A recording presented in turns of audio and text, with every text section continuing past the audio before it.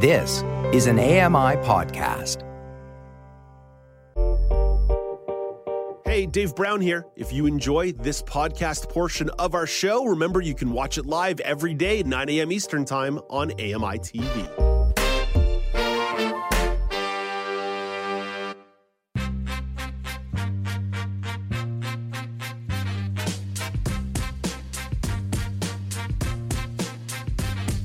Welcome back.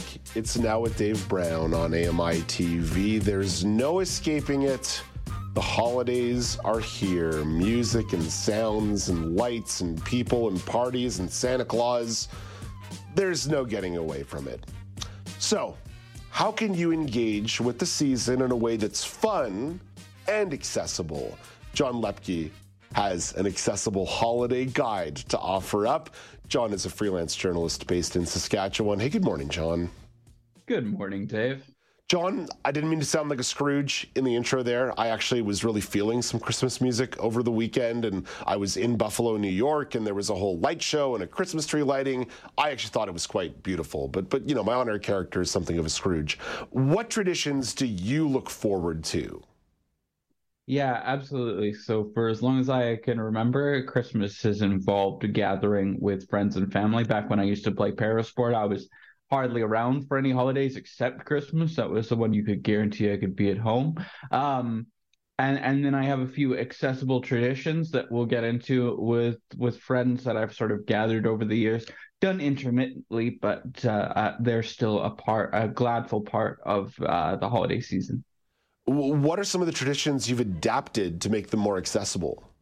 Yeah, absolutely. So during the pandemic, I realized not unlike other people, and not unlike people like comedian Sarah Millican, who does it for people who have Christmas alone, but I've done a few sort of Zoom Christmases because I mentioned parasport earlier.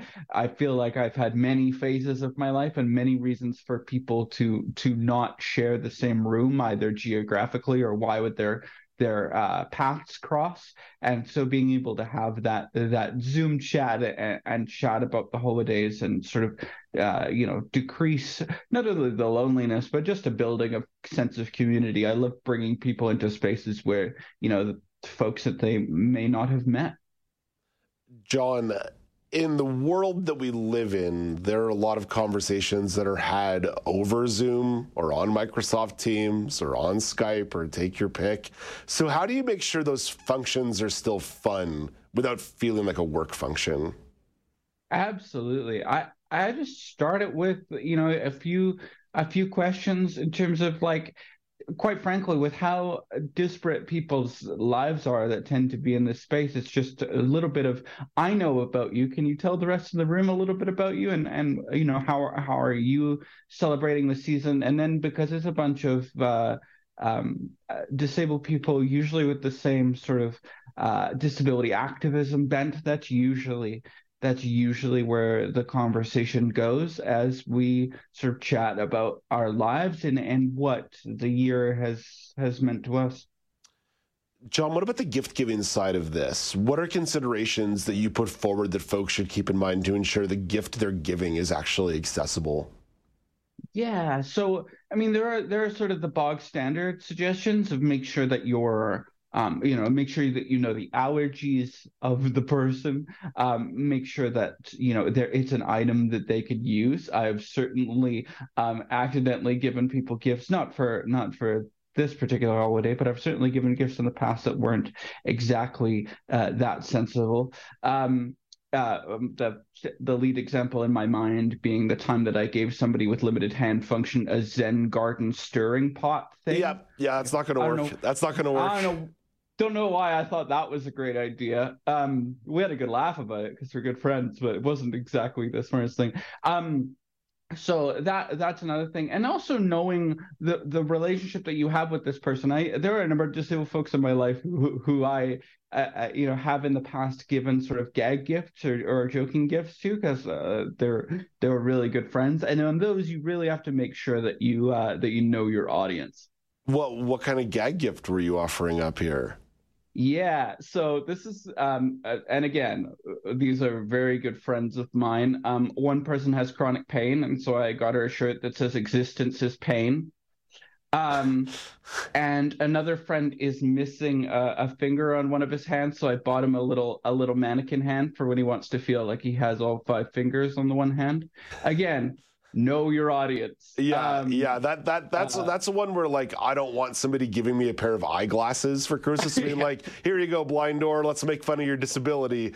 But if it was someone who I was really close to, maybe there's a little more wiggle room there. Yeah, and some of the gifts, not to make it sound like I'm the worst gift giver in the world, some of the gifts that I've received that have been really helpful over the years with holidays and birthdays and things like that is I have a set of pots and pans that are pasta strainer pots so that I can just lift whatever is in it out of the boiling water, put it away from the stove, and so I don't have to carry boiling water across. I can wait for the water to cool down. Yeah, that's a great gift. And then move it across. A lot of them actually have been kitchen related. A butter spreader was another great gift that I got at one point. And then it's little things that maybe it's something for your desk. I've certainly done that in the past. As you said, we spend a lot of our lives on Zoom. From my vantage point here with production, I'm on Zoom right now, doing it live. So there's, just little things and then the third portion of gifts that I give is a gift and also ask for are things that I know that I want, but also I can't bring myself to buy for myself. Either, I know people who have supported others in buying things like, a very pretty cane or something that somebody's been eyeing up, but there's just a little bit of a barrier. They can't do it for themselves, maybe, but they can if somebody else decides to do it for them. I try to be really cognizant this time of year about gift giving in general, because there's an expectation that all these people in your life are supposed to get a gift. And I try to normalize it the other way and saying, maybe I'll send you a nice little note. Maybe I'll let you know I'm thinking about you around the holidays. But I wonder if maybe life needs to start going a little bit the other way, and we don't need to give all these people in our lives a gift to let them know that we're thinking about them. Like, maybe keep it to just immediate family and partners. Yeah, and I've certainly trended that way. The larger scale gift, shall we say, sticks to the immediate family, and then the way that manifests in my life is that the friends get the joking gifts intermittently, and then we tend to spend time together, or at least did pre-pandemic, with things like New Year's and being able to celebrate in that way. Experiences over gifts. Yeah, I think spending time together is one that, like, if you can, is as meaningful, if not more meaningful, than sending someone a $10 gift card or a $20 gift card.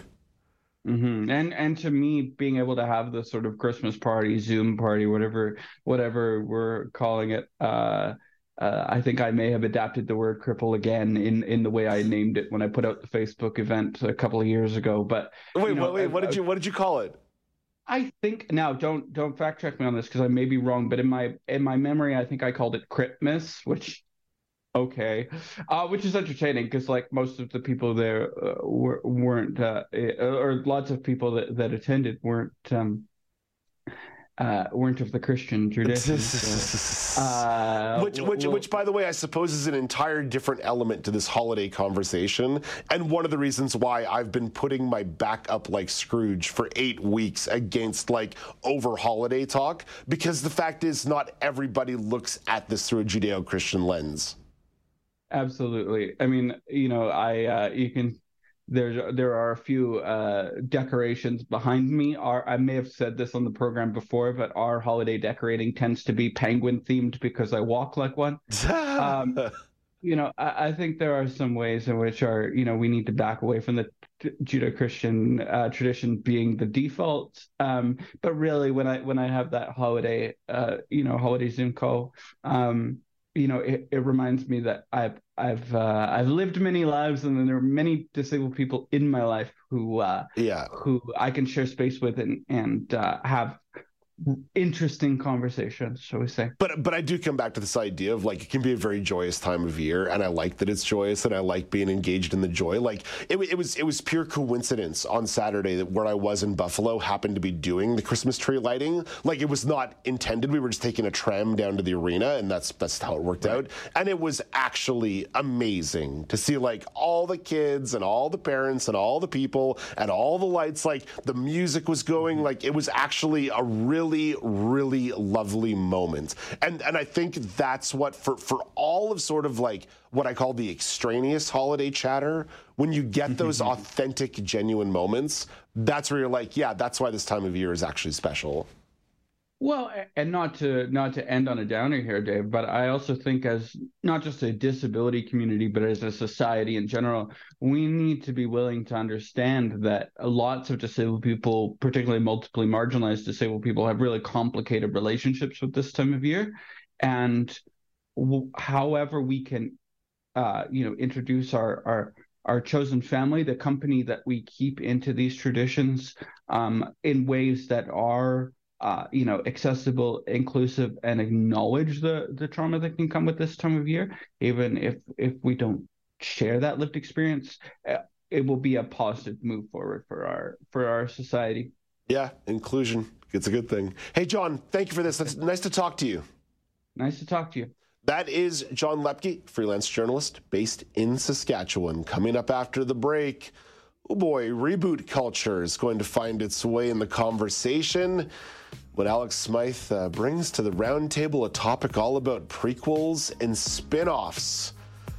Everyone's trying to fire me up this morning. I appreciate the efforts around me. I wish I had more energy to go sound off on the lack of originality in Hollywood. Who knows? Maybe I'll muster the guts. This is Now with Dave Brown on AMI TV.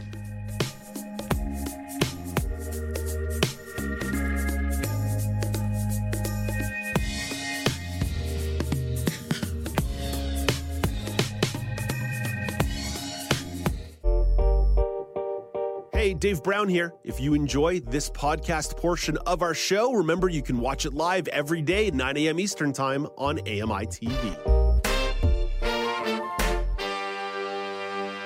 Join me every couple weeks for the Outdoors with Lawrence Gunther podcast, where we learn about outdoor tech and tips. Plus, we look at news affecting the environment. AMI's Outdoors with Lawrence Gunther is available from your favorite podcast provider.